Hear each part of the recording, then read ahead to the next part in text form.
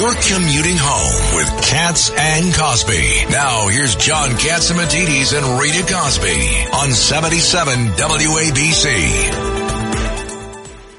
Well, we were just talking about how New Yorkers are getting socked from every different direction. And one of the things is congestion pricing. They just started opening it up for public hearings. Yesterday was the first day, another one today. And joining us now is Cristyne Nicholas. She's one of the founders of Nicholas and Lentz Communications, also represents the Broadway Association, which is, and so many other folks. She is like top-notch PR person everywhere. And she testified today.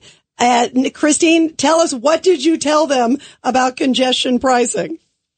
Well, just to pump the brakes on it, that this is not the same city that it was back in 2016, 2017, when this was all starting to get, debated, and our economy still has not come back.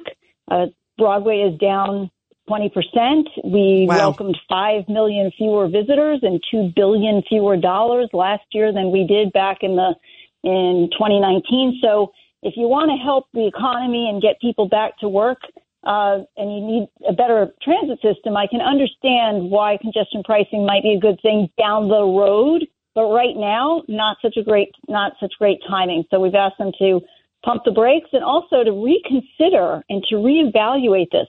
We think pitting one neighborhood against another doesn't work. And we don't think that, what's going to happen, will be toll shopping. And it's even in their own report. And toll shopping is for savvy New Yorkers that know their way around. They know where the free bridges are. They know how to get to the free bridges so they can avoid being tolled twice. And what that's going to do is just create a lot of pollution, a lot of traffic in the boroughs, near the borough crossings, whether it's lower Manhattan, lower Brooklyn, up near the Bronx, right where the 3rd Avenue bridge is. So, you know what? Maybe it's time that we toll all the East River bridges, all the Manhattan bridges, but toll them at the price of a subway fare. We're not sure about the increase, but let's go to Governor Patterson. Cristyne, I always thought you were a little psychic, and now I'm sure.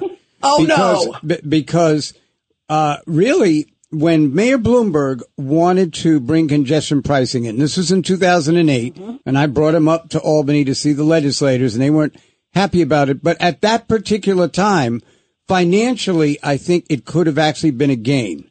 But after the situations that we've had, the recession, COVID, and everything else, what you said is absolutely right, is down the road, when the recovery is better, maybe it would be that would be the time to do it, but not now. Not now. Look, and the point that I'm trying to make is the $15 is just a burden. That's going to cost $5,000 for the average worker. Think about the hospitality night shift worker. We want a thriving nightlife. We want a 24/7 New York City once again, right? Well, in order to do that, your shift starts at 6 p.m. and you don't get off until 2 a.m. Who's going to be getting on a train at 2 a.m.? And also think of the people that live in Orange and Rockland, Hudson Valley, North Jersey. They don't have trains at that hour, so they have to drive in, and they're going to get zonked with a $15 fee on top of another toll. It's just not right. So my point about tolling the outer, the free bridges is if you do not address that, you're going to constantly have toll shopping.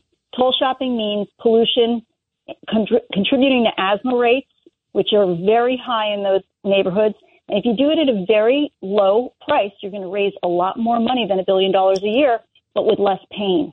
People can absorb $3. They can't absorb $15. Agreed. Cristyne Nicholas, thank you for coming on. Thank you for telling me. Yeah, thank you, Cristyne. Keep up the good fight. Governors. And God bless you and have a great weekend.